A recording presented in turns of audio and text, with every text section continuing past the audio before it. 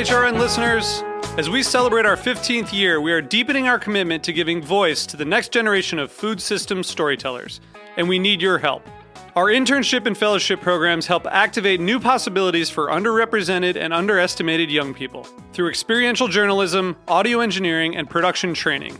Through these unique programs, HRN helps food equity stewards build essential workforce readiness skills that expand their potential and foster economic mobility.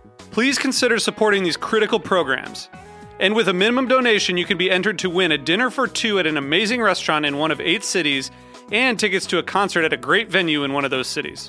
We have incredible partners across the country who have donated, as they also share our passion for helping to educate the next generation of food systems storytellers. Check out heritageradionetwork.org/15 to donate and enter to win today.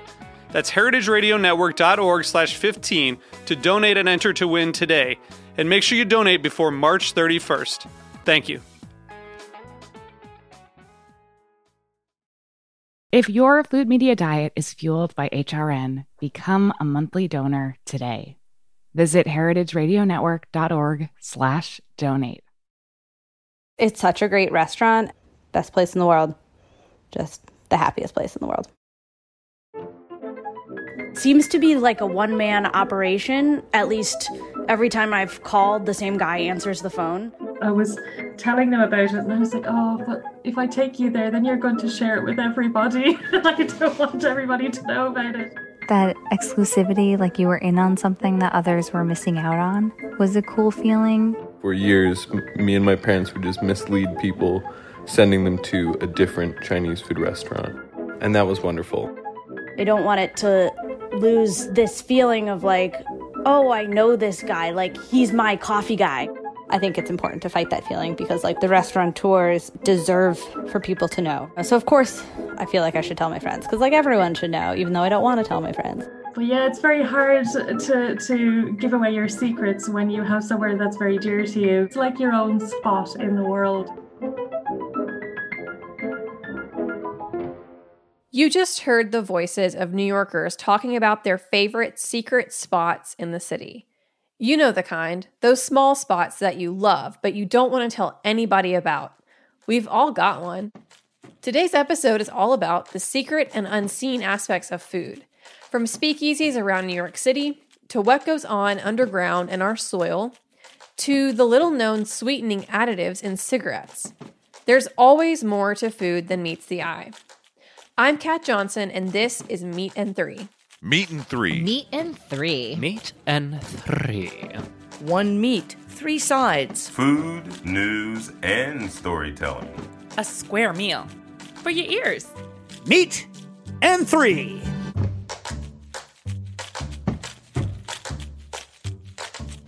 For our first story, Caroline Fox takes us to one of New York's most exclusive underground bars to uncover why prohibition levels of secrecy will always attract a crowd.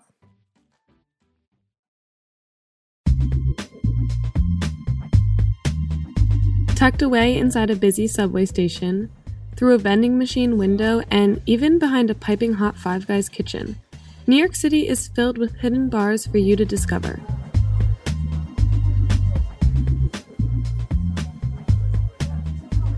But even though the term speakeasy gets thrown around a lot, and some spots even incorporate prohibition motifs, these bars are completely legal.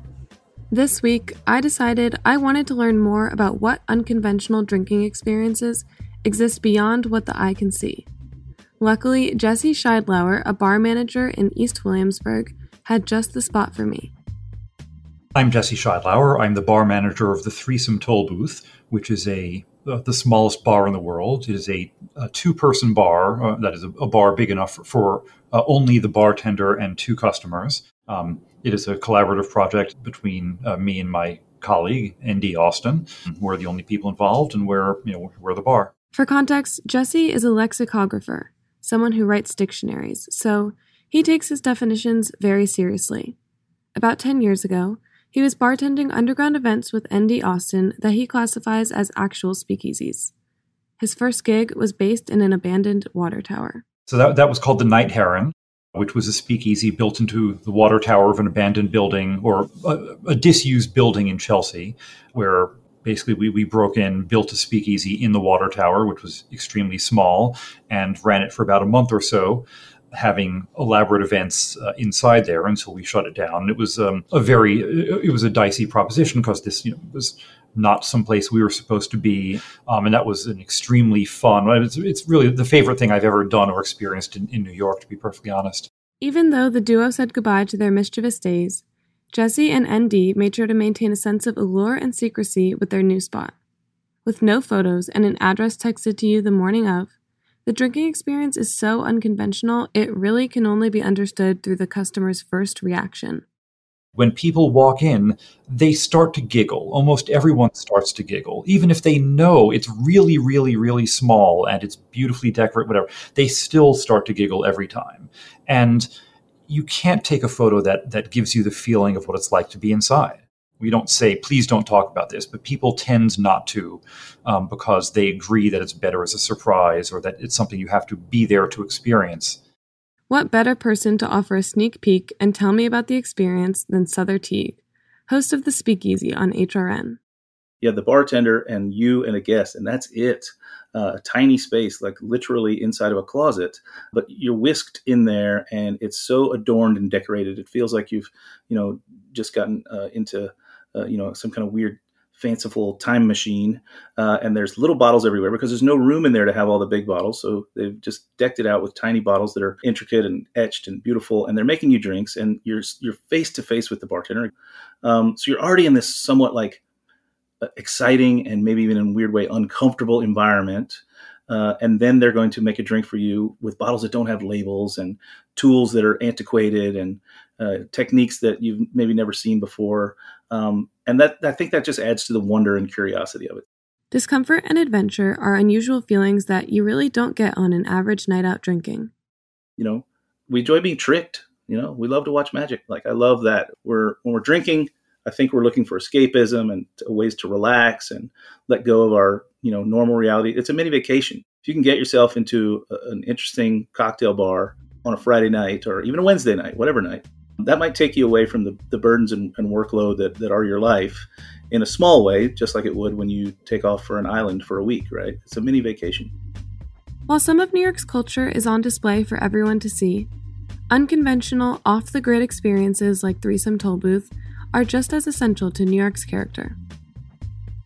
For our next story, H. Conley discusses the addictive attributes of a single additive. What's more addictive, sugar or cocaine? Multiple studies have shown that rats not only will choose sugar water over Coke, but will develop a dependency on sugar. They'll exhibit typical symptoms of addiction, including cravings and withdrawal. People discuss the addictive power of donuts and soda, but sugar can lead to other types of addiction as well. I'm going to tell you a story about sugar, monopoly busting, World War I, chemistry, and cigarettes. The story has impacted the lives and deaths of nicotine consumers for more than 100 years. It all started with one president who thought corporations were gaining too much power. The trust buster Teddy Roosevelt became president in 1901. He wanted to break up the monopolies with strangleholds on American industry. He weaponized the previously unenforced Sherman Antitrust Act of 1890 to wrest power from the companies that dominated railroads, oil, sugar, and tobacco. United States versus American Tobacco Company was heard by the Supreme Court in 1911. They broke one company into four: American Tobacco Company, R.J. Reynolds, Liggett and Myers, and Lorillard. But before I get into the years after the court case, let's talk about tobacco. At this point in time, tobacco was chewed or smoked in pipes and cigars. There were two ways the majority of tobacco was prepared. It was either Kentucky burley tobacco or flue-cured Virginia. Burley is made by air-curing a Turkish tobacco varietal. It's high in nicotine, low in sugar, which means the smoke has a high pH. Alkaline smoke can't be inhaled because it irritates the mucous membrane in the lungs and stimulates the coughing response. The cured leaves are porous, so farmers marinate them in a sugar sauce. tobacco can absorb up to half its own weight in sugar through saucing. This made it perfect for chewing because sugar was cheaper to produce and made it palatable. Flue-cured Virginia tobacco is made by suspending harvested leaves over an iron flue, drying them over the course of almost a week. This breaks down the enzymes that would otherwise break down the natural sugars they contain. Flue curing produces tobacco that's as much as 22% sucrose, but low in nicotine. The high sugar content results in tobacco smoke that's acidic. It can be inhaled deeply into the lungs, unlike the alkaline smoke of burley. It was used in early cigarettes, which were easily inhaled but had a low nicotine content, so weren't addictive. When the 4 tobacco manufacturers split after the Supreme Court case, R.J. Reynolds ended up with a great deal of sugar-sauced burley tobacco intended for chewing, even though they had become a cigarette company. In order to use up their inventory, they came up with a solution that revolutionized the industry: blended tobacco. They mixed the high-nicotine Kentucky saturated with delicious sugar sauce with the low-nicotine naturally sweet Virginia. This created the first high-nicotine inhalable tobacco, Camel cigarettes. Within 2 years, Camels were the best-selling cigarettes on the market, although cigarettes themselves were banned by some state legislatures. But with the onset of World War I, perceptions and laws changed.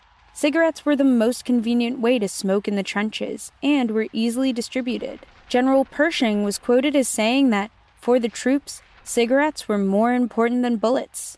Back home, they became associated with youth and patriotism. By the 1920s, cigarettes overtook cigars. They were accepted as ladylike, mainly because the sugar from the saucing crystallized while being smoked. This made them taste and smell better than alternatives. If you prefer the aroma of cigarettes over the pungent odor of cigars, that's mainly the sugar. They were fashionable, the perfect accessory to complete the flapper look. Over the next decades, they were marketed as slimming with numerous touted health benefits. But the ease of inhalation and satisfying nicotine hit of blended tobacco had major ramifications. At most 5% of the nicotine in tobacco smoke is absorbed in the mouth. When drawn deep into the lungs, nicotine can be absorbed over a vast mucous membrane. The internal surface area of your lungs is roughly 40 times that of your skin. Prior to 1900, only 150 cases of lung cancer were diagnosed in the U.S. In 1914, 1 year after Camels were introduced, 400 cases were diagnosed. By 1930, nearly 3,000. In 1945, more than 12,000 Americans died from lung cancer. In 2005, deaths peaked at more than 163,000. The number has declined over the last 15 years, but lung cancer still accounts for about a quarter of cancer deaths each year. There are numerous factors that have contributed to these devastating statistics. However, the role of sugar can't be overlooked. Cigarettes would have been less appealing for folks to pick up without the burley saturated with sugar. They would have been less addictive if they maintained the low nicotine content of Virginia. The blend made something that had been enjoyed casually into something that hooks people for life. Cigarettes have been dominant for a century. The evidence has accumulated with generation after generation getting addicted to the sweet blended smoke. A new millennium means a modern way of consuming tobacco gaining popularity. Vapes deliver a higher concentration of nicotine that's easier to inhale. They taste and smell enticingly sweet with fun flavors that appeal to teens and claims of health benefits over alternatives. Just like sugar helps the medicine go down and has you reaching for the next Oreo in the sleeve, sugar also helps the nicotine absorb. It has you lighting the next cigarette or bringing the vape back up for one more puff. Research for this story is primarily from The Case Against Sugar by Gary Taubes. We'll be right back with more Meat and Three after a brief break. Hey,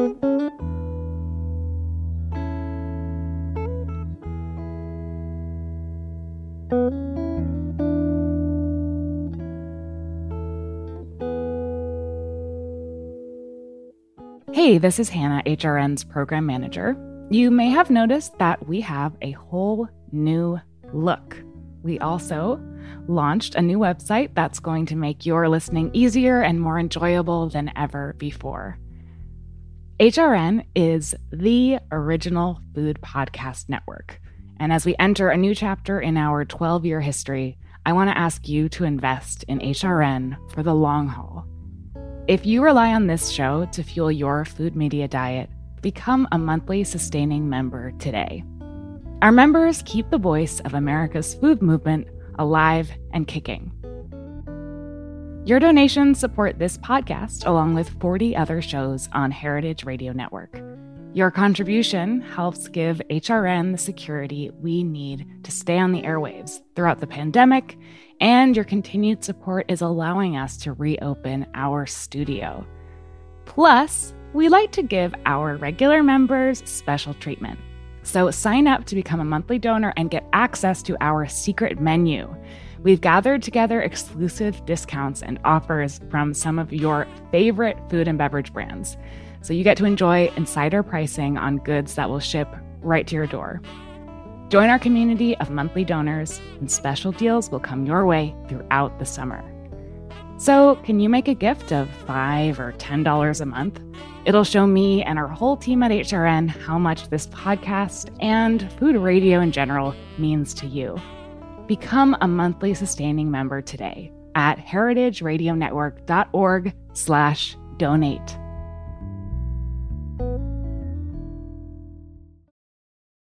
Welcome back to Meat and Three. Next up, Zoe Dinkla explores the origins of the Food and Drug Administration at the turn of the 20th century and one chemist's crusade to uncover all the unseen chemicals that found their way into the U.S. food supply. We've been hearing a lot about the FDA this past year with COVID. Emergency authorizations, travel recommendations, etc., etc.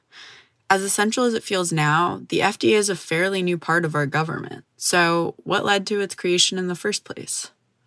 Here to help us understand the dangers of the American food supply in the late 19th century, which led to the birth of the FDA, is Deborah Blum, a science writer and chair of the Night Science Journalism program at MIT, who wrote a book in 2018 on the Poison Squad. And just a heads up, Deborah's interview was pulled from an episode of The Taste of the Past, so that third voice you hear responding to Deborah from time to time is the show's host, Linda Palacio. Now back to 19th century food. You could have formaldehyde every single meal of the day without knowing it. You know, people would pretend to make cheddar cheese and then make it more orange by adding red lead. Ground coffee often had, burnt rope. Sometimes they actually just crumbled up charred bone into the ground coffee cans. If you were an American shopping for groceries in the early 1900s, you would unknowingly consume these dangerous chemicals on a daily basis. No labels, no regulations, nothing. Enter Harvey Washington Wiley. Starting in 1892, he was the chief chemist at the Department of Agriculture. Wiley tested all this food and was stunned by how much of it was fake and full of chemicals. He wanted people to know what they were actually buying. He published his findings, and nobody seemed to pay attention. Food safety wasn't a real priority for the government at the turn of the 20th century, and I doubt many normal people read these dense reports. So in 1902, Wiley went big. Finally, he thought, well, why don't we just actually take a look at what these do to people, right? You could never do this today. So he called it the hygienic table trial. He built a kitchen and a dining room in the basement of the agriculture department, hired a high-end professional chef who had worked at some very good hotels. It was free food. The only catch was that Wiley would add the substance that he was interested in at the moment to the food. Then you would have to be weighed and measured and have all kinds of medical tests. The trial spanned from 1902 to 1906. Wiley tested a bunch of chemicals commonly consumed by Americans in the early 1900s. He started off with borax, a chemical that was used to firm up rotting food. It can actually still be found in our kitchens today, just as a countertop cleaner. But getting back to the story, right off the bat, the men got much sicker than Wiley ever expected.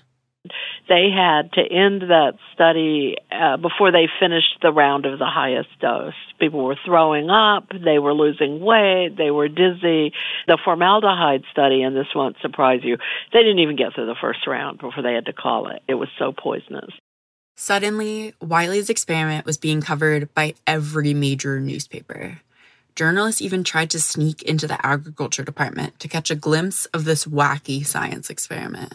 And I mean, who wouldn't be intrigued by young men voluntarily poisoning themselves? The Poison Squad, as they came to be known as, kept the whole country on the edge of their seats. Which chemical was the worst? Would they all make it? All the hype seemed to pay off. Shortly after the trials ended in 1906, the Pure Food and Drug Act was passed. From then on out, companies were legally obligated to disclose what was in their products. That bill became the founding document for our modern FDA. Of course, American food regulation today is not perfect, but we can see what happens without it. So, shout out to Harvey Washington Wiley and his Poison Squad for giving consumers the power to see what actually went into their food.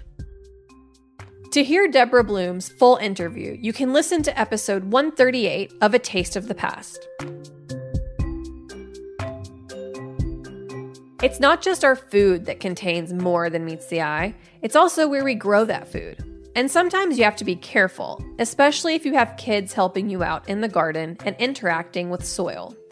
Brianna Brady spoke with a couple of scientists from New York City's Urban Soils Institute to find out what's going on beneath the surface in our gardens. Once a month, Igor Bronze and George Lazowski run a free soil testing day on Governor's Island. It makes for kind of a funny picture. People riding the ferry, carrying sandwich baggies full of soil from their gardens and yards. Two men standing on the porch of the Yellow Swale House with what looks like a laser gun, x-raying each baggie. But soil is pretty serious business. Soils are essentially dynamic, living ecosystems. So we all think of soils, we think of things growing in them like plants and trees and shrubs and all kinds of vegetation. But soil actually contains other organisms. Organisms like bacteria and fungi that help decompose dead organic matter and keep nutrients in the soil for new plants. Normally, when soil is healthy, Igor and George support getting your hands dirty, especially when you're young.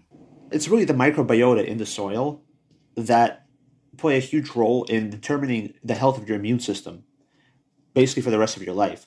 Basically from birth to about 8 months, you want to let your kids play in the soil. However, this can get complicated, specifically with urban soils. That is to say, any soil near human development like roads or buildings. Soil is a sponge that reflects the history of wherever that soil is from. In New York, the urban soil contains the history, the industrial history during the 1930s and 40s and 50s. It contains the history of various housing developments that were constructed and deconstructed and turned to parks and then turned to something else. All that history might harm kids as much as benefit them. Past industrial development might have left behind heavy metals like lead and mercury. Heavy metals are special in that you can't get rid of a heavy metal. In other words, if there's lead in the soil, it'll be there essentially forever. And, well, when a child whose body is developing gets lead in their system, which is always a toxin, there's no biological use for lead. The lead tends to replace calcium in the bones and in the nervous system. George and Igor say that plants themselves tend to filter out heavy metals. So you don't have to worry so much about ingesting them if you've washed your vegetables carefully. But it can still be scary when you're used to letting your kids help you garden. That's why they're helping people test their soil. And once you know if your soil is contaminated, there are solutions. How about we cover that soil with healthy soil and grow some vegetation on it? And we are immediately going to make a barrier between ourselves and that contaminated soil below the healthy soil that we just build. So that's where things like raised beds come in, right? People will build healthy soils above ground to grow their vegetables. So maybe take a trip to Governor's Island. Get your soil tested, lay down some compost, garden, dig your hands into the earth. And then, let your kid eat some dirt. It's good for them.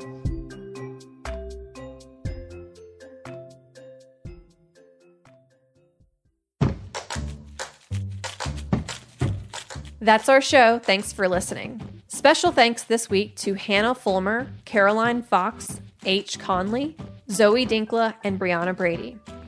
Meat and Three is produced by Hannah Forden, Matt Patterson, Katie Mosman-Wadler, Dylan Hoyer, and me, Kat Johnson. And a quick note, this is my very last time hosting Meat and Three. It has been an honor to be a part of this podcast and help create a platform for dozens of talented food storytellers.